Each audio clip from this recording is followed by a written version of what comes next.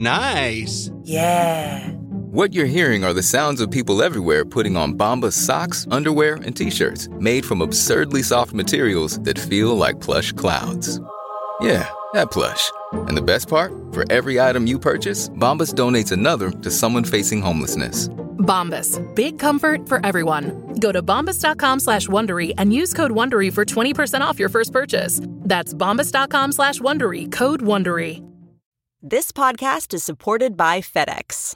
FedEx offers fast delivery, more visibility, simple returns, and weekend home delivery to 98% of the U.S. population on Saturday and 50% on Sunday. With FedEx, you get picture proof of delivery, ensuring you always know where your package is. Returns are simple with packageless and paperless returns. Plus, FedEx Ground is also faster to more locations than UPS Ground. See the FedEx service guide for delivery information. So, what are you waiting for? See what FedEx can do for your business. Absolutely, positively FedEx. Welcome to the Nerds Podcast number 643. Shut up, Scout. Aw, poor Scout. Damn it, Scout. Poor Scout. It's the most active you've been in 2 years.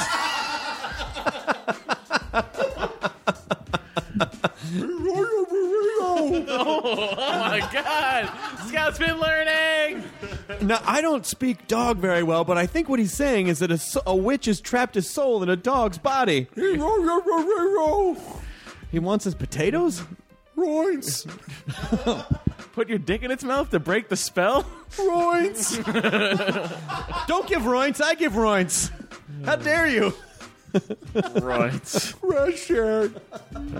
Who's on this episode, Chris? Swing. Oh. Anything on the Nerdist Community Corkboard? Oh, yeah, we got a cool one from Steven Cataroccio. And it's a cartoon show called Concrete Jungle about humans and animals existing in New York. And it features John DiMaggio, Hannibal Buress, and Open Mike Eagle. Fucking great. And the soundtrack is done by Merce and recognized from Merce Day, who put out my favorite record of last year. And it's a cool pilot that they're touring around with stuff. You can go to Steven Cataroccio. That's Steven, like you spell Steven with a V, and then CARTOCCIO.com. You just pissed off a lot of PHers out there. Well, they're fine, but this guy spells it with a V, so... Okay, just made it. You just kind of marginalized them by making it say, like you spell look, it. Stephen Stills, Stephen King, all important PHs. They got a lot of good people doing the work. Dorf. Stephen, the best of all of them. Yeah. So if you have a mixture of both, you got good pH balance. Yeah. It's no secret. Sure? Thank you. Hey, that was some really good teamwork, guys. I really feel like we're growing as a group. And now, this episode is two of the guys from It's Always Sunny in Philadelphia, Rob McElhenney and Glenn Howerton. Charlie Day was supposed to be there, but he had to get sick right before. Actually, Charlie, I hope you're feeling better. Actually, I really hope you're feeling better because we recorded this weeks ago. If you're not, you need to go to a hospital, man. New episodes of Always Sunny are Wednesday nights at 10 p.m. on FX. Episode 643 of the Nerdist Podcast. Now entering Nerdist.com.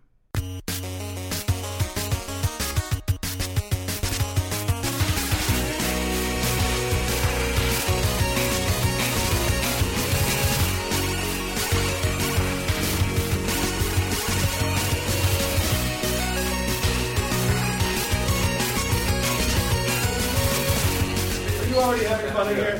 Hey. How's it going, man? Nice to see you. Nice to see you. All right, man. Good. How's it going? It's going okay. I thought you had a beer for a second. I was going to be great. Guys. Just What a day to break the sobriety. Yeah, that's right. I figured 12 years. Yeah, I You did should it. call me the day you proved decide. I could do it. I would want to be first on that. It would be like Bob Saget, then me, right? Yeah. I would probably have like a thimble full of beer and be like, oh, what did I do? Like, it would be the worst. What did I do? I have that dream all the time. A thimble full of beer? That I fucked up. That I'm like. Wait, are you actually sober? Yeah, 12 years. So you have that? Yeah. I have that recurring dream. I have it with smoking too. Because I quit smoking 11 years ago, and I have it too where I'm like, gulp, what did I do? Yeah. Oh my God, and I'm smoking. Yeah, you find yourself already in the middle of it. Yeah, I'm already. Why did I? What? I was wondering why I was having fun. What did he? I was wondering why I was suddenly having So fun. relaxed. I don't crave either of them. See, I hear that from people in recovery, and that sounds so wonderful. To Alcohol not give, recovery yes, or to not- smoking recovery? Well, I quit smoking too, and I kind of know your feeling. Like I don't crave cigarettes. I sort of wish that I wanted to smoke again. Makes Really? sense? Yeah, absolutely. Sometimes because I miss. That's what I miss. You miss the satisfaction that you used to get Yes. from lighting a cigarette, and now you don't even crave that satisfaction, so you craving the satisfaction. Exactly. I know. Yeah. I totally. So like I kind of get that with booze too, but at the same time I'm like, God, I really love to. God, I really don't. Yeah. You know, Yeah, because it's great. I quit for years and years and years. I drank these chai lattes from Starbucks every day because they're so good. They're sugary goodness. And in the new year, I just stopped drinking them, and it's been a month now. And when I think about, it'd be really fun to go back and have one, I go, it just doesn't sound good ananymore. Like once it's out of my too system, sweet. Yeah. Now, are you drinking caffeine at all? no. So you stop with the caffeine. Fuck you. Yeah, fuck you. No, seriously, fuck you. I have to tell you. I think caffeine is harder than Oh, nicotine. absolutely. Yeah. Hands fucking down. I'll tell you what has happened though is that Are we? let's Are get we? Is this happening? Yeah, yeah, we're doing this. just having fun. We are having fun, but we can't do both. Take the Yeah, fun yeah. away. but I'll tell you that since quitting like any caffeine and that much sugar in a day, I'm not as stressy during the day. I don't crash during the day, which leads me to having to have another one. I don't crave them as hard because I'm not coming off the sugar. And for years, I was just convinced, like, I'm not going to sleep more than 4 or 5 hours a night. I've been sleeping so much better since I quit. Well, can I ask you something? Yeah. How much of this is based on vanity because you want to stay thin? And some of it is. I'm That's the only serious. thing that I'm keeps me- curious. I'll tell you, I'm that's curious. an excellent question because when I first quit drinking, it was the thing, and I actually wrote about this. I wrote a book about it, and I tell people, like, if for no other reason, like, let your vanity drive constructive decisions, because once you make them and get past it, then you go, there's a million other reasons why I shouldn't do this. But vanity, of course, that's one of them. But I also like feeling better. And so not doing it, like, I physically feel better. Yeah. But yes, of course, there is a huge vanity issue at the I same went time. off of coffee for 8 months, and I felt fantastic. And I was so excited about You're more it. And even during the day. I really thought I was done. And I realized I had a problem with caffeine in the same way that alcoholics, I think, have a problem with alcohol. When I did the classic thing of, like, I felt great. I was having a day. We were shooting Sunny. I think it was like season 9, maybe season 8. I don't remember. Anyway. And I was like, you know what? I feel good, and I'm a little tired today, but I think I want to have a little espresso. Yeah. And it's fine now because I'm off. It's out of my system, so I'm not, like, dealing with the addiction. I had it. These and are dark boom, like, days. it was so good, man. It was so good, and I felt like, I felt like, I think the first time if anybody's ever done cocaine, the first time you do cocaine, you're just like, oh my God. Yeah. Holy shit. People now don't I do see this what all the fuss is time. about. Some people do. They're dead. And so then I was like, but it's cool. I'm not going to have it tomorrow, and I didn't. I had another one like maybe 3 or 4 days later, and then I was like, yeah. And then it was like every other day. I'd have one. Then it was every day, but only at one time. And the next thing I know, I'm like right back in. Yeah, it's funny. I had this conversation with a group of sober comics, like Marin and Pardo and Greg Behrendt, and I was like, how long? If you took one drink again, how long do you think it would be before you were like way back in? And they all were like, a month, 6 weeks, because that's the trick, is that you go, it's not that big of a deal, and then you do it again, and then you do it again, and then you do it again. The increments between the amount of time between drinks gets smaller and smaller and smaller. So the next thing you know, and that's how it is with me. But it is. But I think there's also the psychological component of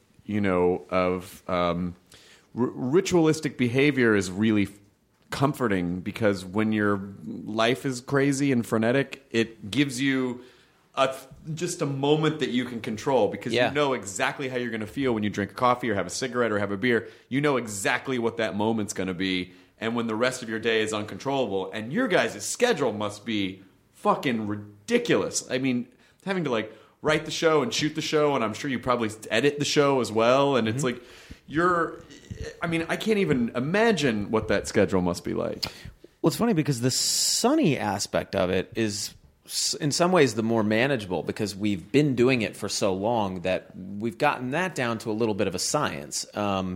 It's now the fact that we're also producing other things, and now we've all got kids, and we're getting older. So I know for me, I'm a little bit more concerned. Well, I was always a little concerned with the nutrition and stuff like that. Sure. But like how to feed myself so that I don't get ill and fat and ugly.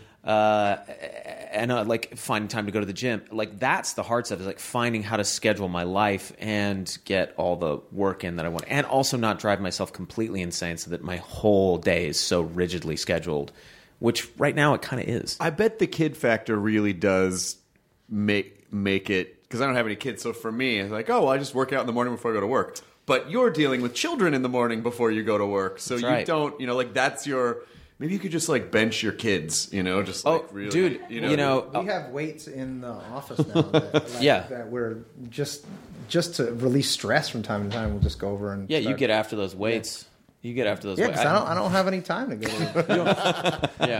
Yeah, and it's like I have to schedule time for myself to work out because that really has become sadly like some of the only time that I have to myself, even though I'm not really by myself. I'm surrounded by beefcakes and really obnoxious music and a trainer who's yelling at me. But sounds great. Sounds relaxing. Yeah, it is. No, it's great. Yeah. I love it though. I've been working with the same trainer guy for 10 years this year. And he's great. He's really great. And now if I don't do it for like a couple of weeks, I start to feel like the like the classic moment in a movie where like the youth elixir on the witch is wearing off and she's slowly turning back. Like I feel if I don't exercise, because I'm sensing some obsessive behavior. Yeah. Well, yeah, of course. 10 years with the same trainer. It's just because I like he's just a good guy. He's a good dude. Yeah, he's a good dude. If he wasn't good, I would have given up on it a long time ago. He's the reason that I kept doing it. Now, do you find that you're as obsessed about working out as you were about drinking or No, not really. cigarettes? I mean, I go when I'm in town, I'll go 3 times a week. I go Tuesdays, Thursdays, and Saturdays, and I'm not a guy who's like, we gotta push hard today. Like, I just go in. I like it's more ritual for me, and also it just makes me feel better. And I don't want to be the guy that hits like 60 and then goes, oh fuck, I should have really taken some preventative. So for me, it's more about staving off the inevitable decline that we're all gonna have. I'm with you on that. Like before, when I worked out when I was younger, it was about glamour muscles and looking good. And now it's still definitely a little bit that, but for now, me, it's a little bit more just like making sure I don't throw my back out when I lift my kid. Exactly right. If your back, like if you're not stretched and kind of and your core gets a little weak, then it's like you can literally just turn around and be like, I'm down. I'm out. I'm down for a couple of days. Yeah, I feel like there was that one Louis C.K. thing on Louis where he goes to like a sex store to get like a dildo for his girlfriend. I can't remember what it was. Like he just for some reason he was buying a dildo. And it was great because the whole setup of the scene was it's going to be really awkward. He's got to go in this place. He's like not comfortable being in a sex shop, and he wants to pick out a dildo, and he feels weird about it. The last thing you're expecting is what the scene actually becomes about, which is him pointing to the dildo he wants and throwing his back out. It's amazing. It's amazing. It's so funny. He's like, yeah, I'll take that one. Oh, and he like throws his back out, pointing at the dildo he wants. Like the most humiliating moment of his life. Yeah, you get to a place when you start to get older and you don't fall down anymore. You take a spill, and that's almost kind of the more scary thing. Like I slipped on some stairs, and like the only way it's like, what happened to you? I took a spill, and then like I was limping for weeks. Yeah, and it used to be you'd take a spill and you'd be like, you brush yourself off. Now you fall and you're like, I bashed my elbow on the desk. And if you fall down, you turn it into push-ups. Yeah. Fell some stairs, do some dips. Just doing dips as you're falling down the stairs. Like yep, turn it all the way down. Yeah, man. I saw someone fall down the ArcLight Hollywood stairs once. Those huge staircases. Yeah, it was a girl. It was when I was working there, and she was like rushing downstairs and slipped on the top one all the way down. Well, if she was rushing down the stairs, what nationality was she when she got to the bottom? She was Croatian. I imagine you watching something like that, and you can't help but think. Well, your first thought, of course, is that's awful. She must be really injured. And then your second thought is you see them tumble down the steps for what must have been at least 10 straight seconds. You're like, yeah, it was a long time. stop. Yeah. Just stop. Hold on to something. Yeah. Grab some. Brace yourself. Yeah, you can't Did you stop. do anything, really or can't did you just stop. go, hey? No, I walked up to her. I said, "That's so embarrassing. Are you going to quit?" She works there? Yeah, she was an employee there. We were working together. I did it to kind of like be like, it's like, because there was other people there to take care of her. I thought I'd alleviate the situation, and then I got suspended from work. Oh, you did? Yeah, Really? yeah. No one appreciated the gesture in that moment. No, not at all. Not at all. So I like the idea of seeing somebody fall down an extremely long flight of stairs and yelling at them, "Stop!" like, as if they can, Stop! Why don't you just cut that out? Cut it out? Which I think loops back down to obsessive behavior when it goes, why don't you just stop falling down that obsessive stairway? Yeah, because there's a little bit of gravity at work. Yeah. Are you not obsessive about stuff?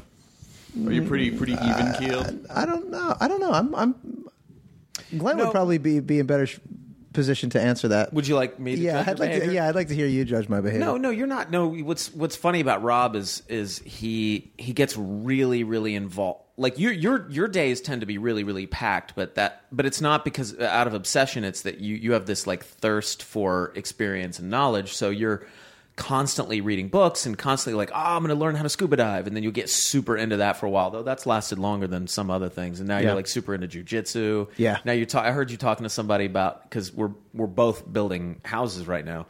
And, Except he's doing it with his hands. With no power tools. No. I think I'm learning carpentry. I think he recognizes his shortcomings in that part. But I heard you talking about how you're putting jujitsu mats on the floor. Yeah. And I can just picture. I know what's going to happen. You're going to put the jujitsu mats. Now you've been in jujitsu for a little while, and then he's going to be like, I got to rip these fucking jujitsu mats out. I'm not doing jujitsu anymore. I've moved on, pal. Now I got to put the batting cage down. You're going to put the batting cage down there. There's going to be a golf simulator. Yeah. Karate chop the balls as they come at you. So so that's interesting. So it sounds like there might be a little bit of a. Sounds like you might have a little bit of an addiction to the change, the feeling of discovery, like the like the honeymoon period with something. Yeah, although as I've gotten older, I think I've curbed the desire to just quit after a year of something. Right. Like the last few things I've been getting into, I've been trying to see them through. Although it's tough to see it through when you don't have a lot of time. I think that's part of the issue. But yeah, I've noticed that too. Like you less and less you'll get into something and then bail on it after a couple weeks. Like you've stuck things out a little bit more. Yeah, I think it's. But you have like for me, it's also trying to find things that you're passionate about and enjoy outside of work. Oh yeah, which I don't have a lot of those right now, which bugs me, and it's something I'm working on. I just don't know what those things are. You especially feel the weight of it for some reason at the top of the new year, where you're like, I should start something new. New year, I got to start a new thing. Absolutely. But then it's hard. Then you spend more time. For me too, like having kids, that kind of whipped me into shape in terms of looking at my own mortality. You're looking at this thing that you've created that looks a lot like you and starts to act a lot like you and sound a lot like you, even at 2 and 3 years old. And you realize like you've created your replacement. And so, and like I'm hurtling towards the edge of this cliff that eventually he's going to kick me off of, right. And that he's going to be now the guy experiencing life. So I like want to try and get in as much shit as I can while I'm here.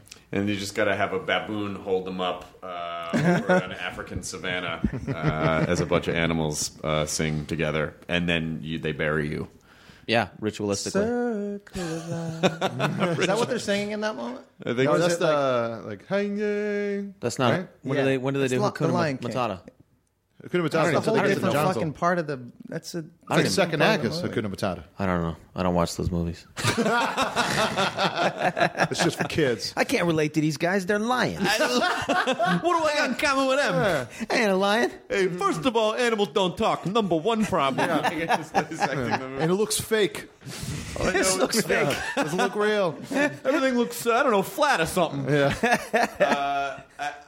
All I know is the thing that I remember most about that movie and Hakuna Matata is when my buddy and I, Mike Furman, pass a caution wet floor sign that's in Spanish. We always go, "Cuidado, piso mojado." That means wet floor. I don't know why. That's Every single time that Hakuna Matata is in my head when I see the Cuidado piso mojado sign. That's when you know you're with a true friend. Is that you can say the dumbest shit that comes into your mind to that person, and they're like, "I got you, man. I'm with you." Like my brain works that way too. But that's what must be fun about having a show with your friends that you are writing, is that you can basically weave all those in and make your private jokes like public jokes. Well, I mean, that's the chemistry, right? Because it's funny with these guys, because the three of us are actually so different. But I'm very different from Rob and very different from Charlie. We're all so different from each other. And there's this place where our senses of humor meet, which is really nice. But at the same time, we all weirdly come at humor from a different place. So I find both of those guys so funny.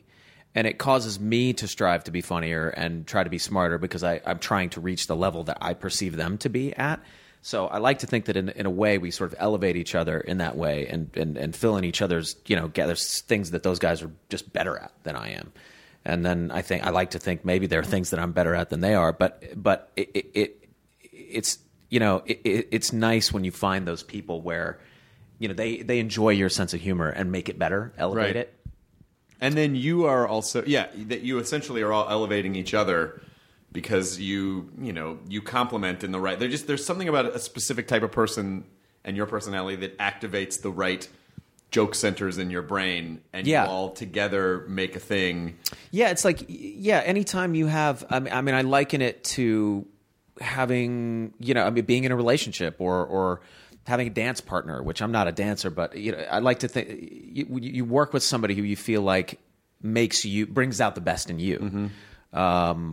And that's certainly how I feel about these guys. I feel like they bring out the best in me. I know that's the case. Not to get all mushy. Well, what's also strange is that we're not aesthetically compatible in a lot of ways either. We'll go and see the same movie the night before and be like, "Hey, did you see that movie? I loved it." And like Glenn will hate it, and I knew he hated it because I liked it. Like we have very different opinions about so many different things, and yet for whatever reason, then somebody will pitch something in the room, and Glenn and I will laugh at the same time. So we have like similar senses of humor, but at the same time, we have completely different ways of looking at it. I don't know why. Well, I think that's why you can continue to.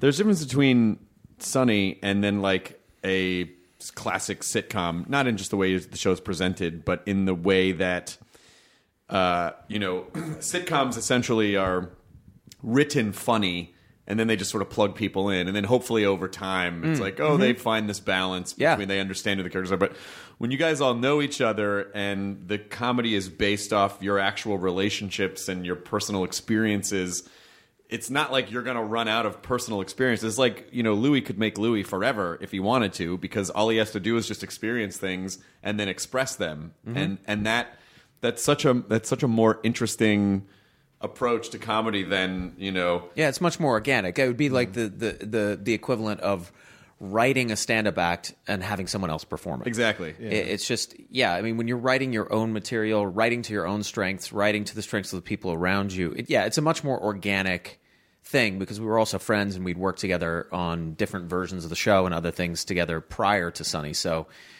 there's that chemistry that's built in, as opposed to writing something and then casting actors. It's like, it's even more difficult for the stars to align to where it works in a way that is really, really special and unique.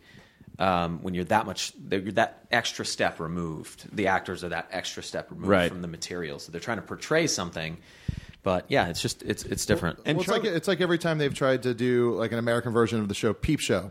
It's like, like Mitchell and Webb, like they worked together for years, and that's what made the original British Peep Show work. And then they tried to do an American version where they just cast two different actors to be good buddies, and like and it hasn't worked. They tried it twice. To recast Laurie and Fry and Laurie. Like, you can't. Yeah. It's because Stephen Fry and Hugh Laurie work well together. Yeah, exactly. Yeah, we get because we produce shows now too. We get a lot of foreign formats, right? And so we'll watch a DVD of a show in England that does really well. And this just happened recently, where all three of us agreed that we really liked it, which is so rare. So we're like, great, let's see if we can adapt that for American television. And they're like, okay, great. And we're like, okay, let's meet with the actors. No, it won't be the actors. Okay, who, will it be like the writers? Well, not really. It's like an executive producer. So what are we buying? Just the idea for the show. And we're like, well, the idea for the show is fine, but that's not what makes a great show. I mean, the idea for our show is 5 people who own a bar in Philadelphia. It's not a great special. idea. There's not a great idea. I mean, Seinfeld was a show about nothing. The Simpsons is a family in Springfield. You know, it's about who's going to execute that particular vision. So we run into that all the time. Especially in television, you're not buying the idea or the premise. You're hopefully buying the people that create it. Yeah. I mean, I think that's another thing too. Is I'll get sent a script from somebody like, "Hey, I wrote a pilot. It's great." And you read it, you're like, "Yeah, it's pretty good. Check out the premise." And the premise is really, really interesting. And then you talk to them. He's like, "Well, do you want to run this show?" "Well, I don't really know how to run a show." And it's like, but that's really what you're buying, especially with a show, because a show is going to go on for years. You got to write so many episodes of that thing. The most important element of it is the people behind it, the brains, the point of view behind it. Because a premise is just like, anybody can think of like, hey, a plane lands on an island and then you're stuck there. And then you run out of it after half an episode. Exactly. Yeah.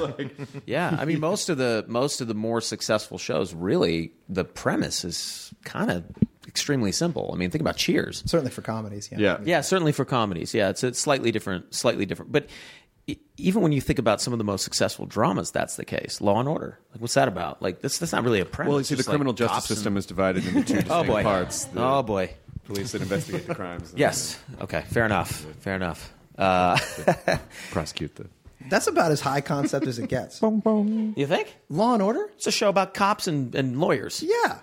Well, yeah, but the first half of the show is about the crime and then how they solve the crime. I don't know. I think CSI Miami's pretty intense. Do you think that's a format? You think that that's a character-driven? No, I think it's a format and not a premise. I think so. You know what I'm saying? Like the procedural thing is it's almost more of a format than a premise. You know, each week we're investigating a new crime as opposed to, something that's much more serialized. Like I don't watch Sleepy Hollow, but when I first saw the trailers for that, I was like, a show about a headless horseman? How many episodes are you going to be able to do about that? Like, what's you know what I mean? And again, I haven't seen it, so I can't speak to that. But you did.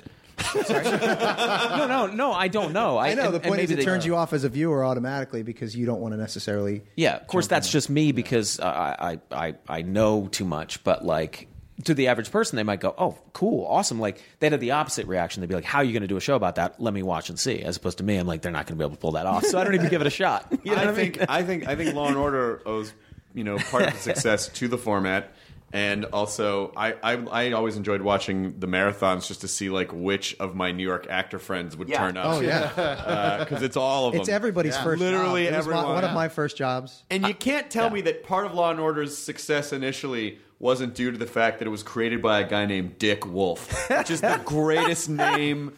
It's a great producer name. It is the greatest name. Dick and Wolf in the same. I mean, that is the. It conjures up the image of a man who's constantly hungry for dick. like a dick predator, like somebody who's just like always on the hunt for a dick hound. No, it's worse than that. He wants blood. Wolf is one bigger than he's not a domesticated. It's not Dick domesticated dog. That's It's Wolf. That's a wild dog. Yeah, he'll do anything for dicks. He doesn't. There's no rules with this guy. That'd be like Dick Lion versus Dick Tabby. Like, also, it kind of describes just like a shitty wolf. Yeah, what's that? Yeah, it's a real dick wolf. Yeah, there's Dick Wolf, right, dude. right. Yeah, unfortunately, that's not unfortunately not where my brain goes. Well, this is a Rorschach test, and basically you see what you want. But Charlie was actually going to be here today, and then he got sick. So I will be sitting in as Charlie because we look somewhat similar. I've been told many times. Yeah, you do actually. I see that. I could probably do the. Who's that? Yeah. What was Charlie? Oh, yeah. That's good. Go a little higher. Yeah, what's up a little bit? Who's that? Fuck you. Bob, don't you cross your arms at me. There's a handful of us that are cut from the same genetic cloth. You got me, Charlie Day, Aaron Paul, and Matt Bellamy from Muse. Like if we were all in the same room, it would be like the Twilight Zone where someone goes and picks out the type of body that they want. You could be like the Kings of Leon, like Similar looks, all. Yeah, all to the. Now, if we were to perform together, would we all have a distinct spin on that look, or would we all try to, like early Beatles style, like all Right. look the same? I don't know. I think that would be up to you guys. I mean, but I'd like to see it. I think actually the way to do it is that we all take on the persona of different points of the same character's life, and we present those all together in one musical extravaganza. Nice. At the very least, it sounds like a good Funny or Die sketch. Yeah. Well, we could pull that off. Which character do you think? Like Marty McFly? Would you guys all play a different version of Marty McFly? No. Well, it could be more. It could be McFly, or it could just be all like whatever the mythos of that specific. Like we create whatever that is, and we're just all different parts of that, or different personality types of that. It's one guy, but it's different parts of his life in history, and you guys all time travel to the present to start a band. Yeah, it's like the Beatles meets Herman's Head. Meets... It's like the ultimate solo project. Yeah. It's just a band full of you. All right, so we're gonna definitely make this now. What are you guys in season 6? 10. I had no idea it was 10. Yeah, 10. I know. That's what. Not as a discredit to you. It's just time is moving. No, I know. Crazy. It's also, I think, nobody knew it was on for the first 4 years, and then certainly when Netflix came into play, and we got up on Netflix and Hulu. And Hulu first, but Netflix is really and also when we syndicated on Comedy Central, then it almost feels like it became ubiquitous within like the 6th or 7th year. Yeah, it's and then we were getting common- that question a lot. What season are you guys in? 2, 3, and we were on 8. Mm-hmm. I thought it was 6 or 7. That's unbelievable. 10. That's unbelievable. Yeah, 10 is airing now, and we're writing season 11 right now. Jesus. And is FX just basically, is their opinion just keep going until you don't want to do the show anymore? It seems that way. I think it's keep going until we can't afford it anymore. I think it's probably where they're at, which will hopefully push them to that point as soon as possible. 1 year at SF Sketchfest, which is I don't know. Have you guys done Sketchfest before? No, well, it's fine. We're not. It's weird because we're this. Not as a sketch group, but they have Yeah. panels of shows go up there. Oh, I see. The word sketch is a little. It's kind of a misnomer. There are sketch groups and improv groups, but there's also stand-up and panels and Right. music shows and whatnot. No, I don't think we've ever been invited to that. DeVito went up there 1 year and did something with James L. Brooks, and it was some sort of a. I don't know if it was quite like a Cheers reunion, but there was a handful of people up there, and apparently no one recorded it, but apparently he told the greatest fucking stories because he had no filter about anything. Like he just. That sounds about right. And the stories were apparently mind-blowingly amazing, and there's no record of it anywhere. Wow. Yeah. No. That's well. He definitely has no filter. It's always good to have a mic turned on when that guy's around. You might get some, but you got to wade through a lot of. You need a good editor. Yeah, you need a good editor. It's like you're gonna have to. There's gonna be a lot of fat, and then there's gonna be a lot of fat and gristle, and then you might find a nice little nugget of filet mignon in there somewhere. Chewing There's on a lot of gristle. marbling. that you have to get. Sort of like his body. It adds flavor, but then it's not all edible. Yeah, not yeah. As Rob said, not unlike his physical body. Were you? I think he'd be great on the grill. Like you just, I think some DeVito steaks would be pretty good. I don't know. It might be a little tough. No, he gets massages once a week. Oh yeah. Does he stay hydrated? No, well, with vodka. So he's Chopin, baby. potato fed. The man's 70. That's Yeah, he turned unbelievable. 70. 70. No, what's unbelievable is if you come out and hang out with us on a Friday or Saturday night with him, and then you see what a 70-year-old man can do. That's what's unbelievable. Yeah. We'll be there, right, Jonah? Yeah. Sure. Go. Really, he will. I don't think I've ever stayed. Well, no, he will. He can tie it on and stay out later than any of us. I've been at Without a Coachella with him a couple of times, and it's mind blowing how a human being can take that heat and just the sheer length of the day. Coupled with whatever it is that he's putting into his body, and every different. He loves music, all different kinds of music, and he'll go to the tents. He'll go to the sideshow carnival freak type stuff. He's into it. I mean, he's something to aspire to. Certainly, not with regard to the things he puts inside his body, but with regards to his, as a 70-year-old man, he's still. exploring life. You know what I mean? Like he still finds fresh and new things interesting. He's constantly exploring, constantly searching for what's his next project going to be. You know, and he stays in touch with what's going on. That can keep you young. That's what he does, and that's how he stays relevant. Yeah, definitely. And that's why he's transcended, you know, the last 3 generations of television viewer, because kids know who he is, and your parents know who he is, your grandparents know who he is. Yeah, and he's got, you know, he uses his kids as a gauge for that, because he's got, you know, 3 kids in their 20s. I think one's now in her 30s, but. You know, and he. I mean, actually, I think it was that. Was it them or was it John that turned him on to our show? Yeah, it was the kids. Yeah, his kids watched our show. So when we approached him about the show, he knew about the show because his kids were fans of it. I don't think he ever would have done it if it hadn't been for that. Oh, wow. And were you initially? Was there any sort of comedy intimidation at all, or were you immediately like? We didn't want to do it. Really? Yeah, no, we got forced into it. I mean, in the beginning, we had a show without him. The first season was without Danny, and then nobody watched it. And so John Landgraf, who's the president of FX, he called me in for a meeting and was like, hey, no one's watching the show, but we love it. We want to keep it on.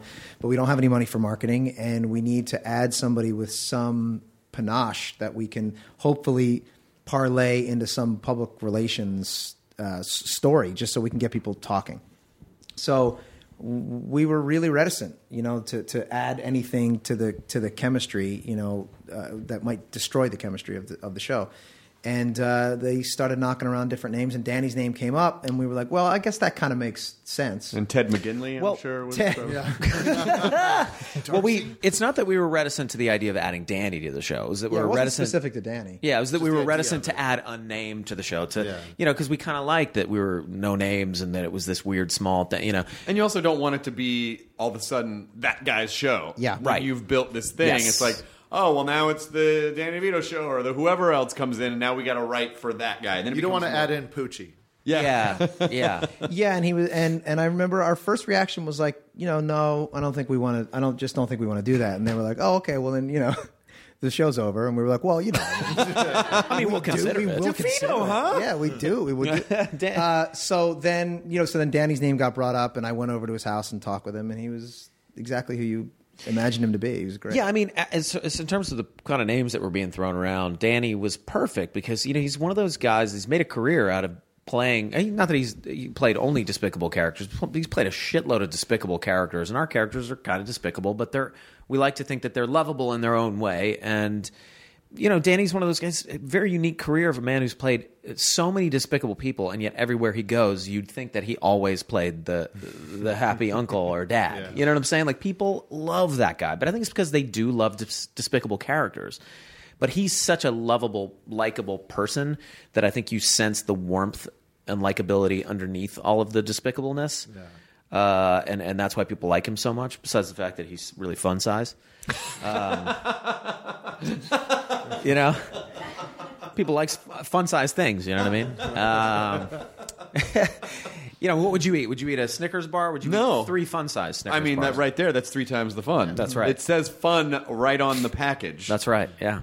That was I always thought fun size was a genius marketing campaign for charge you about the same for a lot less of the thing. Like, that's... Oh, well, it's fun. It's worth it. I mean, the other ones... That's right. You're paying more for the extra fun. What do you get? I just get this weird... This other one's just this dumb plebeian brick of boring chocolate. You know? Like, fun is... Who doesn't want that? Yeah. I think that's how Danny's agent talks to... that's how he negotiates. He doesn't take up much space. Come on, Hiram. Yeah. Instead of a trailer, you can set up a Mini Cooper and then just put a toilet in it, and he'll be fine. The irony being that his trailer is by far the biggest. Of course it is. I think he's earned that. He's 70. He's earned that. He's earned that. He's absolutely earned that. But he bought it. He bought it for... wasn't War of the Roses. It was... Ruthless People? No. It was later in his career then, right? No, it was earlier. What was the one he did with Michael Douglas that you love? Romancing the Stone. Romancing the Stone. Yeah, it was for Romancing the Stone. So that's it's pretty how smart. old this thing is. It's pretty smart, though, because what he does, he bought the trailer, but then he charges the productions that he does. Rent it. To rent it from. Yeah. So he's paid that. He's paid for it. You know what I mean? But the problem is... That's a great idea. I'm telling you, man, there's so much money to be made from chargebacks because you just go, well... you're going to rent this from someone else anyway. That's right. So you kind of give them a little bit better of a deal. It's a genius. We figured that out a few seasons ago. Yeah, we're working on that. But yeah, here's the downside. Danny's trailer, since it was bought in 1984, it was built in 1983, and I don't think it's been updated since. It's posters of Heather Thomas inside. Yeah. It looks pretty good for a trailer that old. When was the last time you were in there? Well, every It season. has a VHS. What? That's cool in its own way. It's unfortunate that there's no way to interview a trailer to just to just the stories. Just the stories. Like if you could animate an object, that trailer. Whose trailer would you want to interview?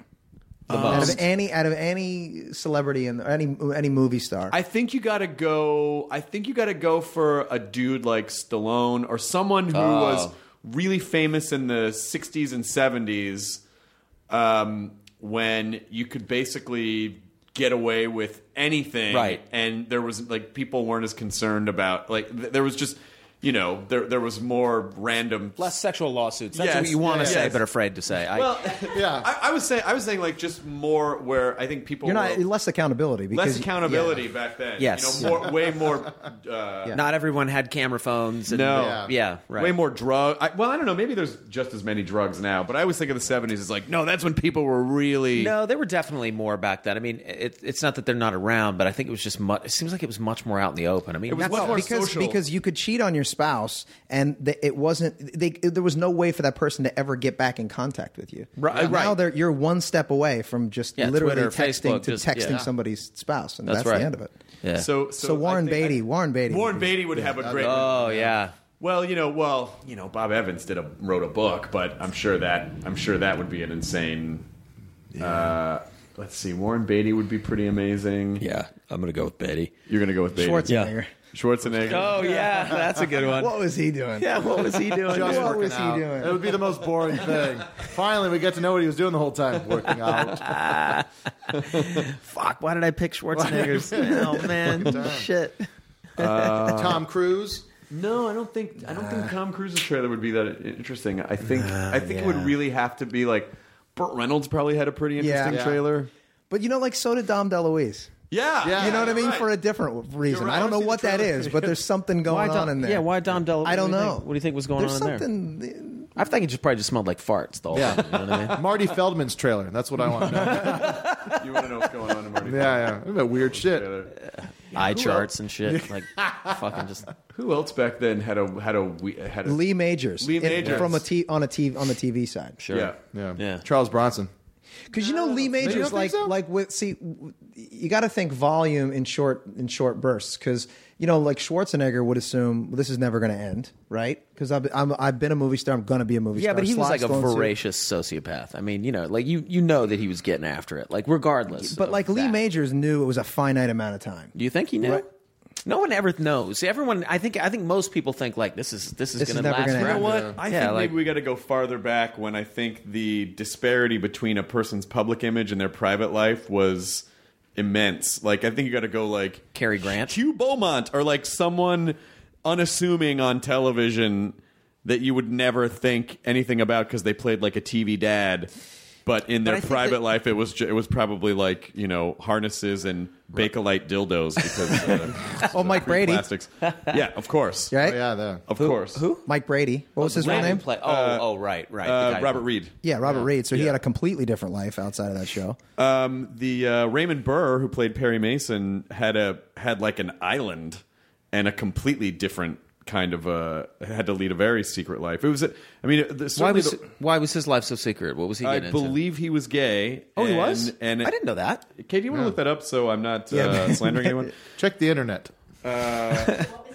Raymond Burr, Burr. Well, what's the bigger slander? Saying it or saying that it's slander for saying it? For saying it. I mean. Right. That's a gag. Good question. That seems more slanderous to me. It's only slanderous if the recipient perceives it to be that. Yeah. But but particularly actors of that time like Robert Reed and Raymond Burr, there was zero tolerance for gay culture, and so they really had to. He was secretly gay. Yeah. That Ray. Oh wow. So he had a whole island of fantasies happening. Like A good time. you shipped him in. You know what I mean? Hervé Villachet, that's the trailer you want. Oh shit. I bet you Merv Griffin had a few islands. Oh, yeah. Merv, Yeah. That makes sense. he had more money than most people in Yeah. Oh my the goodness. entertainment industry. He was God, all in right. those days, can you imagine owning a piece of a television show like in the 70s, owning a bunch of TV shows in the 70s? Oh, it was insane. I mean, now it's just so hard to make that. You just can't make that kind of money on television now, not even on network. No. Because there's just too many things the audience is too spread out. Man. And now now networks do this really funny thing where and there's no real rhyme or reason behind it, but they'll go, well, we're going to shoot a presentation. We're like, you mean a pilot? No. Yeah. It's a pilot, but for less money. Oh, so you don't have to pay everyone. You want everyone to work for free. That's the one. Yeah, Well, that's presentation. the thing that I've experienced lately is they go, it's like, we'll give you money, you make a couple scenes from it, knowing full well that everyone that hears that is going to go, fuck them, we'll make the whole thing for that amount of money. That's right. Get Yes. the entire pilot, Yeah. That's what I'm exactly. dealing with right now. That's what I dealt with last year. Yeah, it fucking Because it sucks. just benefits you to give them the full Yeah, show yeah, so exactly. they can see what it is. And then they see how well you made it for how cheap, and you go, but I had so many favors. But you did it once. No, you could do but it again. It was nothing but favors. I don't know. It seems like you can do this every week. Yes, we just did that, actually. We just did a presentation because they weren't totally sure on the thing, and we did exactly what you said. Yeah. We were like, let's just shoot the whole thing. What other shows are you some money. producing? I just directed a pilot that we produced for Bill Burr. Do you know Bill Burr? Bill, Yeah. I think Bill might be the best comic comedian. working. Yeah, today. he's amazing. He's amazing. Yeah, he's So, great. He's the star of it. He's married to in the show. He's married to Regina King. You know Regina King. Yep. And have you ever seen Black Jesus No. Have you not? Oh, you got to check No. that out. Yeah. on go- Adult Swim? Oh, yeah. Yeah, that show's great. Yeah, Yeah, I haven't I seen believe it. the premise is just that Jesus has in fact risen, and he lives in I South don't, Central. Yeah, I don't know that they go into why he's Jesus, but basically this guy Gerald Slink Johnson plays Jesus Christ, the Lord and Savior. But he lives like in does he live in Compton yeah, or Compton, something? maybe. He lives in Compton and just hangs out with his homies. Yeah. But he is Jesus and Yeah. he talks to Jesus, but he just hangs out and like smokes weed all day and Yep. stuff. Anyway, it's really funny. The guy who plays him is the third lead in the show. That's a series for FX, and we just delivered the pilot, so we'll see what they have to say about it. But Bill was great. Yeah, it's like I'm loath to talk about some of them because some of the I've got a show that's coming out on Ovation. We have a show. It's a music documentary show. It's not a comedy at all. It's totally off-brand. But Well, what is it? it's called On the Record with Mick Rock. You guys familiar with Mick Rock? He was a rock photographer in the 70s. Well, he still is. He still, is a major photographer, but he was like known as the man who shot the 70s because he shot Iggy Pop and Lou Reed, David Bowie. Yeah, he's the one that did the famous Iggy Pop when he's like, standing on top of the crowd, right? Yeah, exactly. Yeah, so that was Mick Rock. So he's our host. He's a madman. He's hilarious. He probably has better stories than DeVito's trailer. Yeah, he's got amazing stories. It's kind of a travelogue. We go to different cities, meet up with different artists, and it's it's great. like a music documentary show. Yeah. What else we got? I feel like we have a We have few an things. animated series. Well, again, that's It's like some of these things are in the like the music documentary show is definitely going on the air. The other things are more kind of in development, or we've shot a pilot and Various stages of the process or being held up by legal departments of Yes. various entities. That's right. That's right. It's always really fun. I did produce a movie though that's coming out February 20th that I'm very excited What? about. Yeah. What is it called? It's called All the Wilderness. It's an indie, so it's limited release, but there's some great people in it. Cody Smith McPhee, Virginia Madsen, Danny's in the movie, Evan Ross, and Isabel Furman. So it's a great cast. It's a really good movie. I met Virginia Madsen somewhere sometime, and she was a riot. She was great. Yeah, she's really funny. But yeah, it'll be in theaters February 20th and video on demand at the same time. Nice. If you go to the ArcLight, you can see people falling down the stairs. Pretty good. See some jackass kid introduce it. Was she okay? Yeah, she was fine. Okay. She was a bigger girl. She was fine. All right. she didn't have to put that in. What is that? No, she was like she played sports. She was like she was a fit strong. girl. She was a strong girl. Yeah, fit. Okay. Yeah. This is what I'm talking to. I keep going back to this. I feel like, and again, I could totally be wrong because I've never fallen down a flight of stairs, but I feel like if I was, I'd be able to fucking stop myself. Am that's I wrong? a long. It's a When you've steep got set that of- much fucking time, when you fall down that many, Yeah, but you know those steps of the arc light. It's pretty steep. But You know what I'm saying? Don't But you feel like yeah, you'd be I able to feel like- stop yourself after like you just like. I'll You know bet. what I think it is? I think it's like there's moments where you try to stop yourself and you only end up like making Propelling it worse. Like if you don't, And just firing yourself off If in you a go to direction. grab at something and then you swing, Right, so just make it worse. yeah. It's Just like So the, it's better to like the kinda Untouchables. yes. At the end of the yes. Untouchables, you're like grabbing for a baby's, carriage and going down. People Taking are other shooting people you on down. the way down. Andy Garcia is going to slide in and catch the baby. And, Yeah, it's probably better if it's like when you take a tumble, skiing or snowboarding. It's better to sort of get into the position to not hurt yourself as you go down. God damn it, To Because you stop don't want to yourself. stiffen up an arm to try and stop yourself because you could break You it. break your wrist. I'm sorry to ruin the momentum of this conversation, but I just remembered how much I loved Andy Garcia in The Untouchables. I had completely forgotten he was in that movie, Yeah. and he was fucking great. Yeah. Everyone was great in that movie. It holds up. The Untouchables holds up. I'm loath to say it, but I've never seen that movie. What? I know it's crazy. It's been I literally bought it to watch it, and I just have not seen it. I think if you watch it for the first time now, Brian De Palma, right? yes, Yeah. it might feel. You might go, "Oh, it's one of these movies." But when it came out, it was a completely unique. That's kind of why I'm afraid to watch it because I just am afraid I'm not going to be able to appreciate it now as much as I would have appreciated it had I watched it 20 years ago or even 15 years ago. You know what I mean? Right. And then I'm just going to be like, well, Oh, it was so. It was. You like fun. it? You like Costner? yeah, I do. It's him doing his I like thing. all those people, and I like Andy Garcia. I love Sean Connery. He's in it, Yeah. right? He is in it. Robert De Niro. De Niro's in it. Yeah, come on, all these good guys. Check it out. I am. Check it out. I like De Palma too. Sometimes Snake Eyes, not so much. He's had a couple of misses. He's making a movie is hard. yeah. Making 5 a year is even harder. It's a very difficult process. Although let's give Brian De Palma a little bit of credit on Snake Eyes. no, He's got a Birdman like oneer at the beginning of that movie that goes on for like I don't even know, like maybe 15 minutes. It's all shot. The whole beginning of that movie is shot as a oneer. Do you remember that? Yeah. It goes Yeah, in we and watched around it a together. boxing. Did we and I watch watched it together, yeah. Yeah. So and it's pretty astounding. I mean, there must have been cut points in there somewhere, but I mean, literally. I mean, everybody is tripping out over that Warner and Birdman and they should. It was incredible. But De Palma, for such a bad movie, did such an amazing Warner at the beginning of Snake Eyes. It's worth seeing the first 15 minutes of that movie just to watch that. I almost think they could teach an entire class around Birdman and just the technical marveling that was because.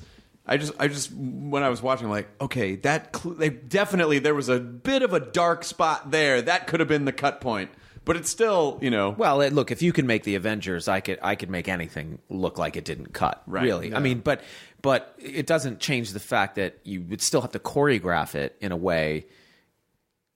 It doesn't matter if you cut; it's still shot as a oneer, and that's almost just as impressive to me as actually making it a oneer. It's like I almost don't even care. It's just the fact that you were able to choreograph one camera to make it seem like the whole thing was just continuously We shot. did an episode like that this year. Yeah, we did. One continuous shot that's how long? 13 minutes? It's long. It's like 13 minutes long. yeah, Yeah. 13 minutes. And it was actually coming off Birdman hadn't come out yet. It was coming off the heels of that oneer from True Detective that everyone was talking about. That amazing oneer that's in that movie. And we had a story that felt like it supported that type of storytelling, doing the oneer thing. And so we just as a challenge, 10 seasons in, you're looking for ways to, Spice it up. spice it up. spice up the marriage. Invite another lover into the bed. Yeah, Try some butt stuff. Try butt stuff. Yeah, try a little butt All stuff. right, time to try some butt stuff. Yeah. Here's the 13-minute. Have you ever thought? I think people's faces would melt off with rage if you did that because people hate change. But let's say you get to you're like season 15 of the show, and you're like, fuck it. And something happens and a meteor lands in the city and then everyone gets superpowers and the show completely genre shifts. Have you ever, when you're pitching ideas, do you ever, just by getting to that point where you're like, why not? Well, I don't think we would ever want to do anything that would change the entire trajectory of this. I will say, though, if we collectively decided that we were going to do like a South Park thing, just like kind of keep it going forever, The Simpsons or whatever, maybe we would do something like that. But what we will do is entertain the idea of it's just about finding the way in. But in season 4, we did a whole episode that took place in 1776. Right. You know what I mean? But you got to figure out a way to sort of, as our characters telling a story of something that a happened. meteor lands in the city, and you all touch we could it. do that we would probably do that for an episode. Yeah. I mean, we've done a couple of horror, actually one intense horror episode, but it's still a comedy. It's still like bending the genre, but not really. It's still a comedy. Yeah. It's Always Sunny in Krypton. Like it's like a pre-Krypton destruction. Everyone. Just kind of a one, yeah. I mean, I think what we could get away with you don't have enough superhero movies in the fucking. You have to have it in TV. See, the irony is that it's the sun that ultimately destroys the planet. Right. So is that what happened with Krypton? Well, it doesn't. Doesn't there sound like something unstable about the core, and then I couldn't understand a word that came out of Brando's mouth, so I don't know. That's why the council didn't believe him. They were like, I don't know what the fuck he's talking about. I'm going to convict him because I can't understand him. I'm going to act like what he's saying is false when really I can't understand. Planet's going to explode. Our lawns are going to get mowed. Why is that a problem? Why is that a bad thing? Our planet's going to explode. Isn't the most recent one that they did, the most recent Superman, wasn't it some allegory to climate change? I feel like every movie is some allegory for climate change now, where like something that they did, something that the what's the race called? Sorry, I don't mean to upset Kryptonians? You. What are they, Kryptonians? Well, they're from Krypton, yeah. Okay, the Kryptonians did that accelerated this process of their own destruction. Well, we're not called Earthians. We should be Earthlings. We are Earthlings. We are Earthlings. Okay, all right, fine. I think in the Richard Donner version. I think in the Richard Donner version, it was just if you don't listen to Brando. What are you guys going on about? Just reveling in being Earthlings. Sorry. It's a self-realization. What's your favorite Earthling thing to do? Breathe oxygen. Mine is to assume that everything we do here is the greatest thing in the entirety of the universe. It's not? Nope. Oh. Earthling. So Earthling. Vain Earthling. Vain Earthling. I like referring to people as humans, but I think now Earthlings is kind of fun. Yeah. Fun Change from it now up. on. Yeah, change it up a little bit. Absolutely. So you do have the freedom within an episode. It's like you said, you just have to find whatever mechanism that justifies why. Well, look, I think at this point, if all of us got really turned on at the idea of doing a really out there episode like what you're talking about, like the whole, it's just, we're like, I don't think we would have any qualms about if the three of us were really passionate. We'd be like, let's do an entire episode as if the show took place on Krypton, right? And we all really wanted to do it. I think we'd be like, fuck it, I don't care. Right? Let's just do it and not even explain it. Let's just do it. But because your audience understands, like sometimes they're going to do stuff and they're like we did a sequence in which we push into Charlie's head and into what he's thinking, and he thinks in cartoons. So it's a whole episode of us animated. But even that's more grounded than the idea of just being like, we're going to do an entire episode as if this was a bar on the planet Krypton. By the way, I'm warming to this idea. The more I think about it, I'm like, the more we scramble for new ideas, the more I'm like, fuck it, let's just do it. I would not be against doing something like that and not explaining it. And then the next week you're just back at Patty's on Earth, and who cares? Just like someone's wearing a dirty T-shirt, but it's like that kind of reflective black with like a silver, like the weird symbols. Well, like the Kryptonian letters. Yeah, exactly. Just everyone with just pointed shoulders, like old, like the 60s. Laziest set dressing. Yeah, exactly. Like really as long bad. as you Welcome to Space Patties. As long as you dress DeVito up as Zod, I think. I definitely like the idea of everything being space. So it's like, would you like another space? Yeah. We're just in space. You could just call it. Well, you don't have to. Well, I gotta hit the space head. Typical Earthling. I gotta hit the space head. Yeah. Right back. That'll be 20 would say space that, bucks, Earthling. please. Yeah. Space bugs. Why are they space bugs? Fuck it. Why not? I think we've earned that right. I don't know if we'll do it, but I think we've earned that right. I'm not against it. So how do you guys bring in how much time do you have off from the show? Like, what's your production year like? It's about 6 months from writing, shooting, and cutting. Maybe 7 months. It's actually pretty fast. That's great. It is. Yeah. We like I said, we surrounded ourselves with a lot of really great, smart people in terms of our crew and our post-production team. A lot of people who've been with us since the very beginning or close to it. And, a lot of people just are really good at their jobs, and it makes us be able to do it much more efficiently. And the only reason we've been able to do it this long is because we cut the episode order back to 10 episodes a season, and we can do it in a way that allows us to have lives outside of the show. Otherwise, I think we would have gone nuts. Do people constantly say things in front of you and go, "You could use that"? Like, do Almost they just assume? every single day. Absolutely. Good, because I have an idea. Okay. I'm sure this is. It's just my liking to see universes collide. I love it. By the way, I'm all for it. It doesn't mean we're going to do it. But Okay. I'm all for it. So, By the way, sometimes this happens, and we have the person write it, and then we go and make it. Oh yeah, I think it would be really amazing if you and Louis guested on each other's shows, but as different perspectives of the same experience, where you cross paths, and on your show, it's more your guys' perspective, and Louis kind of the guest. And then if you were to watch the Louis episode, he would be in the foreground, and you guys would be in the background, so that you would get this kind of like And two it takes place in Fargo. You know what's sounds interesting? amazing. I think I think you could absolutely do something like that. The place where my brain goes is because in my mind, Sunny weirdly takes place almost in like an alternate universe where the rules are very similar to what they are in the universe, the dimension we live in, but they're just ever so slightly askew.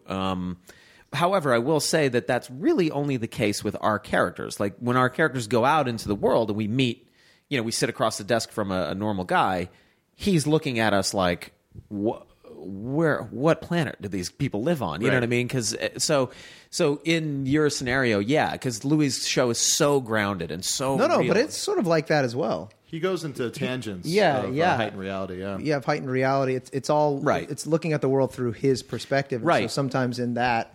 You can do that. His girlfriend, or a woman he's on a date with, gets on a helicopter in the middle of the day and flies off into the city. Oh, yeah. the garbage men come into his apartment. I just think the creative exercise of you both he shares an experience with you guys, and then you both come away interpreting it in different ways, but it's still connected by it's funny you don't see that very often anymore, these crossover kind of things. And certainly the request I get 100,000 times a day on Twitter is that they want us to do a crossover with Workaholics. Which makes a lot of sense in many ways. And I love those guys, and I think that show is really, really funny. And it's funny. I guess it's. I mean, I don't know why we don't entertain it more. Maybe just the logistics of it seem a little bit daunting. Like, how are we going to... But I don't know. I mean... It was just my way to pitch a mildly cringy idea, just to see. I think it's a good idea. No, I think it's good. Okay, this Call idea. You guys call Louis and see if you he's guys into it. cross over with the Property Brothers on HGTV, and they're going to help you find a home. We've been talking about a crossover with Game of Thrones, which I think would be That'd be great. How would that work? It wouldn't. It wouldn't. But those guys wrote an episode of our show. They did, yeah. Really? Mm-hmm. Yeah, if anything, it would be, it would be like the kind of the Krypton idea where it would be Sunny. Is Danny Tyrion? No, they wrote an actual episode. Oh, I thought you meant Sunny. there was a crossover where you guys played. No. They wrote an episode of Sunny two seasons ago. Mm-hmm. That was that. So it kind of happened like this, where we were out to dinner, and they said, "Hey, we have an episode we want to pitch you." And they pitched it to me, and I was like, "Yeah, that sounds good." And they came in and wrote it, and then we didn't have to write that episode. Right. It was one less episode for us to write. So was that strange to basically be saying someone else's? No, because we had them. There was a little bit more of a process there. We had them come into the writers' room, and we would pitch things, and we would kind of walk them through how we break an episode, and then they did a draft, and then we sunnified it with them a little bit. I mean, they came in with a really great idea that really sounded, very much like an episode of the show, and which you'd be surprised at how often that's actually not the case. Somebody thinks they know what the show is, and they pitch us this thing. It's like that's so not anything. Sort of like what Chris just did. Exactly. It wasn't that bad. It was pretty good. It was pretty good. It was pretty good. No, you don't have to. It's fine. Hey, don't be so mean to him. Hey, whose side are you on? Hey, I'm on no one's side. I'm on my side. But they came in and we just boarded it out, and beated it out and kind of changed their break a little bit. Went through the beats, and then they went off and wrote a draft. We did some rewrites on it, but they gave us a pretty. Turns out they're talented. Yeah. Well, it's funny, I get a lot more comments from the community of drama television writers than I do from, and I think it's the same. Like, I think for drama people, when they go home, you spend the entire days breaking dramatic stories, really heavy shit. When you go home, the last thing you want to do is then also sit down and watch Breaking Bad. Right.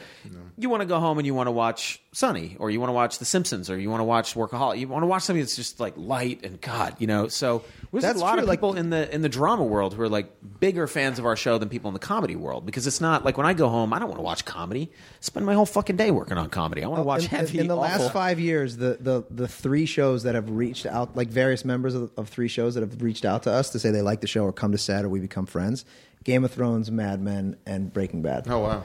So it's like zero comedy people.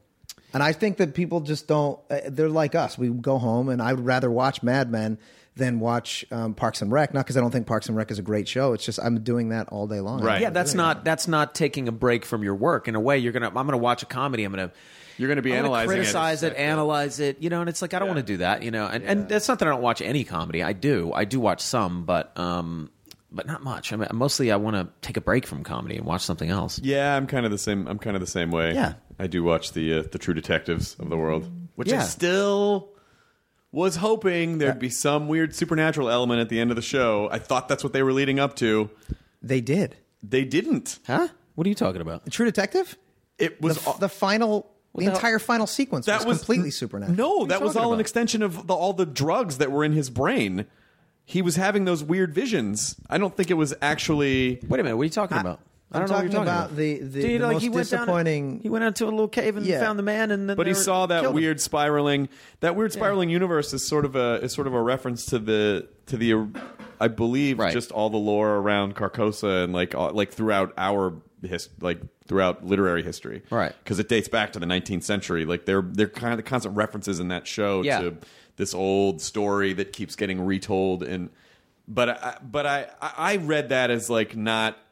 Because I think if there were something supernatural, they would have paid it off more. Because now they're just scrapping and starting over, so they're not going to expand on that. I think it was just because he had those weird visions throughout. Were the you show. disappointed in that final episode? Yeah, I was. Like, I really, I felt like it was 10 episodes of building up to this insane, big, and all of a sudden it was like they just shoot him in the head, and they're like, now they're in the hospital making jokes, like that was, and also that he believes that the light is winning, right? Wasn't that like one of the final lines? That, like good is triumphing over evil. Yeah, but the series did not tell that story. Lots of people died. Yeah.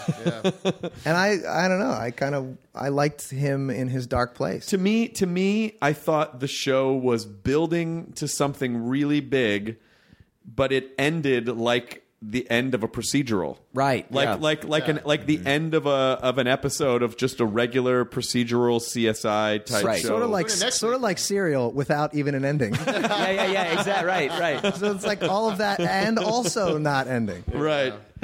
Just no closure. The same thing. Yeah, Serial was a big God. It was entertaining many times, but there were a lot of times where I was listening to it and I was like, I'm going to stick this out because I've spent so many hours with it already. I may as well see what happens at the end. And then at 2 episodes towards the end, I was like, this is not going to end well for me. And But were people that upset with the first Paradise Lost documentary when there was they didn't know who killed him? They didn't know, with the West Memphis 3 documentary. Yeah. Right? I mean, it was 15 years and 3 documentaries worth until they actually got somewhat of an ending. And they're still they're not sure who killed those kids. Yeah, so it's very similar. I would argue that is in many ways a better story, though. Yeah, well, there's more at stake. I mean, story. if Serial had delved into the racial implications of that town, like how in Paradise Lost they talked about against the occult and death metal and stuff like that. Yeah, right. Yeah. It's just super demonstrative of what we need in storytelling. Like it's just simply not entertainment alone. We need closure. Which I guess brings some level of solace to the fact that we have no closure about our own lives when it ends, and we want to know that there's go to heaven. Lord Jesus Christ. What are you talking about? Some people have closure, and that's wonderful for you. That's so weird you said that. It is. This is like a super Christian podcast, right? Oh man. Well, it's funny that you say that because now this is our segment called Pray On, and we're just gonna pray on stuff. Damn, Tale the Good. Prey on. Yeah, Prey on. Yeah. But yeah, like that I don't know, that told me a lot about myself and what I need out of a story, or what I need out of entertainment, which is, look, it passed the time while I was sitting in traffic and I was riveted by it for hours. And yet I came out of it feeling like I had wasted my time. But meanwhile, I enjoyed it almost all the way through that. Because there's an open loop in your brain that wants to be able to resolve that. Yeah. And I think, I've said this a million times, but I think it's one of the greatest gifts that Vince Gilligan gave the Breaking Bad fans was, here is the ending in a bow, and here is what happens. And I think, with stuff like True Detective or things that I think showrunners, writers tend to manipulate the audience by kind of presenting what seem to be outlandish premises, and so you go, okay, I'm on board. This feels weird, and I'd love to see how you wrap this up. And then they just get to the end and they realize, like, oh yeah, well, it's I think I was writing ahead of myself. It's actually kind of hard. I can't possibly wrap up all of crazy stuff. Yeah, they kind of write weird for the sake of weird because that's intriguing. Yeah, but without sticking the landing at the end and going. Because that's very hard to do. It's very hard. Yeah, no, it is. If you don't know exactly, have a way to sort of tie up every loose end, and But I know what you're talking about. You're talking about more an innate human being's desire for there to be a neat ending. Because it brings us some level of comfort. Because we don't have that in our lives. Yeah, right. No, we don't. Yeah, exactly. We don't know how it ends. And what about Boyhood? What did you guys think about Boyhood? Did you I love Boyhood. I have not seen it yet. Yeah. Well, it's very much, it's just like, it's one of those kind of slice of life Linklater movies where just like, stuff happens and then it's over. Well, by the way, I think certain things lend themselves. I would say nothing really happens and then it's over. Yeah, nothing really happens, but because it's slice of life, but it does end because the story is of this person's boyhood. His boyhood ends and then he moves on to something else. That's true. I don't think I need finality to someone's life. I just need finality to the story that's being told. Yeah, that's right. Because Boyhood didn't really set anything up during the movie. There wasn't really much to tie up at the end. Very true. Sort of like, oh, he's living, and now the credits. But takes drugs in the desert, becomes a man. That's right. But well, like the Game of Thrones guys are kind of right in the middle of that right now, which is that George hasn't finished the books. He hasn't finished the book, and they're careening towards a season in which they're going to have to write without really knowing, because George knows but hasn't written it yet, and so. They're writing these stories without knowing exactly what's going to happen at the end. They're going to cross an event horizon where they're going to get ahead of the. They're going to get ahead. They're getting really close. Yeah, which is sort of why. That's why I think it was very smart for Walking Dead Day One to be like, it's a slightly different universe than the comics, so don't, because it allows them to have two distinct entities. And Game of Thrones does that too, where they'll pull the rug out in certain storylines and certain characters. But it stays a little bit more true than I think Walking Dead does. Yeah. I mean, I feel the same way with you about True Detective, where I did enjoy the ride. I enjoyed the process. I just really... my expectations were in one direction, and then at the end, I was like, well, no, they're just... Everything's just... It's fine. Everything's just fine. Like, this guy... The whole... What the fuck? Far worse, however, though, if they just never found the guy and there was no conclusion whatsoever, like in Serial. You know what I mean? Then, because at least at least it ended. But I don't... I think the other problem... And then you really only get barely a glimpse of the guy, and he's doing weird accents, and you're like, he's crazy, or is it? And I don't know. Like, I wanted there to be. He was like the boss at the end of a level on a video game. You know what I'm saying? Like, that's how it came off to me. It's like, oh, that's the weird big guy that you gotta chop. He throws you down and goes like, ha ha ha ha, and then like you have to hit him 3 times. And while he's laughing, that's when you. That's when you get the He was King Hippo. King Hippo. He's basically King Hippo. Yeah. But I kind of wanted to kind of delve more into what he was about and how and it just sort of, ends. It just ends. Yeah. On a very strange note. Yeah. Yep. What about like the Sopranos? Did you like that ending? No. I don't like endings where they go. I thought it was amazing. Yeah. I don't like endings where they just kind of go, it's up to you. Up to you. Like, no, it's not up to me. You're the fucking writer. It's up to you. Don't, I feel like that's a cop-out. Like you cop out when you're writing a book report and you didn't read the whole book, and so you end your book report going, if you want to find out what happens, read the book instead of just going, this is the definitive. I feel like because it's very hard to wrap things up in a satisfying way. And so then I feel like the default is like, just make it weird and open-ended, and then people will assign whatever they want to it. I think they did an incredible job of kind of giving you the same feeling that he would have of just kind of not knowing where he stands or if he's going to get killed right away. I don't want that feeling. Of course, that's why you never got into a life of crime.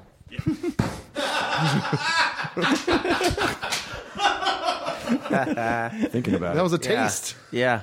But they do set that up. They set up at one point in the series is like the 1 second the episode right before. Yeah, right. The second to last episode. He says Bobby says, yeah, you won't know when it's coming. It'll just be one day you're having dinner with your family, and the next minute you're dead. But didn't the writer? So there you go. So you know what happens. But he said. But I think the writer was it Chase?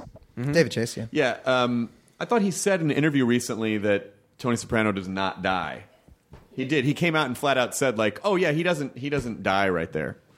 I haven't read. You're shaking your head. I don't buy that for a second. He's so fucking mad when he said that. Yeah. Like, just because to me, I'm. No, I was just pointing it at you. No, Kyle, get it.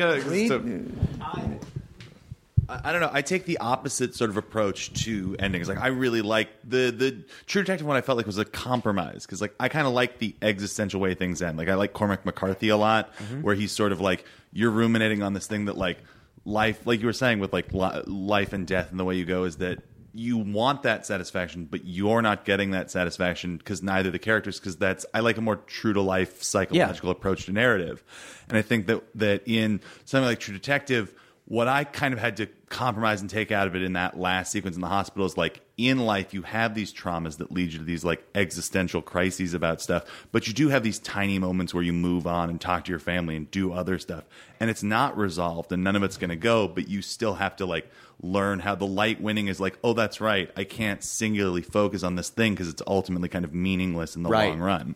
Yeah, but I don't. But that that to me is an art project. Like I feel like that's but that's what making art is. I don't think so. I hear what you're saying, but I think it's different than watching like The Wall, where you're like, oh, I'm supposed to feel all these weird things because that's what he's going through. Like True Detective does not lead you down that path. See, I totally saw that. It leads you down a procedural path. I always thought breaking down the concept of like a procedural thing into the context of having you do this existential thought where it's like the thing they're focusing on is it's a two-hander, it's a magic trick where they've shown you that what you thought programmed by television and culture was not what they were trying to show you the whole time. Well, yeah, I'm kind of with you on that. Do you also feel like that, first of all, Breaking Bad is probably one of, if not the greatest series in television, right? I loved Breaking Bad, I loved every second of it, and I loved the finale. But afterwards, I felt like that was great. It was totally satisfying. And I walked away, and I haven't really thought about it since because I feel like it closed that loop, and that's done. I'm done with that now. But I have thought about The Sopranos, once every few months for the past few years because it feels like it's still ruminating in my brain, sort of what you were talking about. Still fucks with you. It still fucks with me. And I feel like there's something to that. And whether or not I want it or not is irrelevant because it's what they did. Yeah, and that's what you were saying about Boyhood, where it's like first you didn't like it, and then but you kept on thinking about it. And isn't that something that like a good entertainment piece should bring you? Just I don't have what's wrong? All this is coming back around to. I got too many things in real life to think about. I don't have time to be like, where'd they go after the desert? Like, I don't have energy. I have work, and I just want shit wrapped up. Yeah, my brain is too feeble to be ruminating on things forever. Like, I don't. If every single series you watched like ended that way, you'd have the ghosts of all these things like weighing everything. You down. Yeah, it'd be like Tony Soprano in a bar with Al Swearingen, Right. They'd be in Cheers together. You know what I mean? Like it's just all. Yeah. But see that now, this is fascinating because this does not jive with the rest of your life, where you have willfully discouraged yourself from taking those things that bring you instant gratification, whatever it's the alcohol or cigarettes or caffeine or whatever. You're in it for the long haul, for for the more holistic experience of life, right? So Sure. couldn't your art be consumed in the same way? I like how, by the way, a true storyteller, Rob McElhenney, bringing things back around from the very beginning good, to so tie good. it up in a bow Yes, at the very as we get end. into That's the my cue to. denouement That's my of cue the to have them podcast. say it's over and we can get the fuck out. Yeah. I would say, and that was very skillfully done. I would say that that some things I enjoy that, but a lot of times with television, for me, I just kind of need it to be a little one-dimensional. I need it to be a little more one-dimensional. It doesn't have to bleed into my life as much. If I know that's going to be an experience going in, then I'm okay with it. But I don't like being surprised by it at the end and feeling like my expectations were... Because in some cases, I feel like it can be intentional. And in other cases, I sort of feel like it's the writer just kind of copping out because it's very difficult to tie up the million loose ends that they released throughout the life of a series because they had to keep intriguing people to watch the show, so they had to write weirder and weirder and weirder, and then by the end they're like, well, I can't fucking I don't know how this is all just gonna sort of tie up. ends. Yeah, I think some of it's a little Emperor's New Clothes and a little less like, no man, they're being artistic. In some cases I think that's the case, but I do agree with your point about Breaking Bad though. Like, it's the closed loop and you're like, yeah, I got it. Yeah. It's all done. Yeah. And now I feel like we're going to end the podcast on an open loop because we didn't really solve anything. You want to just walk out without saying anything else?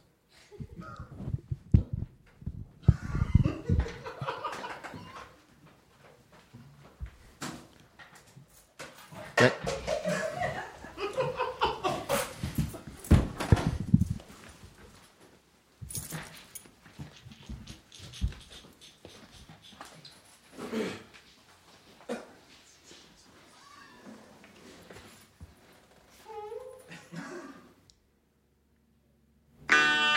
And then it was just me, Jonah, here by myself for the first time, which seemed like in forever. I learned a lot this podcast in these past 5 years. But you know what? It's time for me to do a new thing. Jonah, turn that off! Oh, I'm sorry. I was watching what Marathon of Wonder Years. Sorry. Now leaving Nerdist.com. Enjoy your burrito. 1, 2, 3, 4. Those are numbers. But you already knew that. If you want to know what number you're going to pay each month for your car, use Kelley Blue Book My Wallet on AutoTrader. They're really good at numbers. AutoTrader.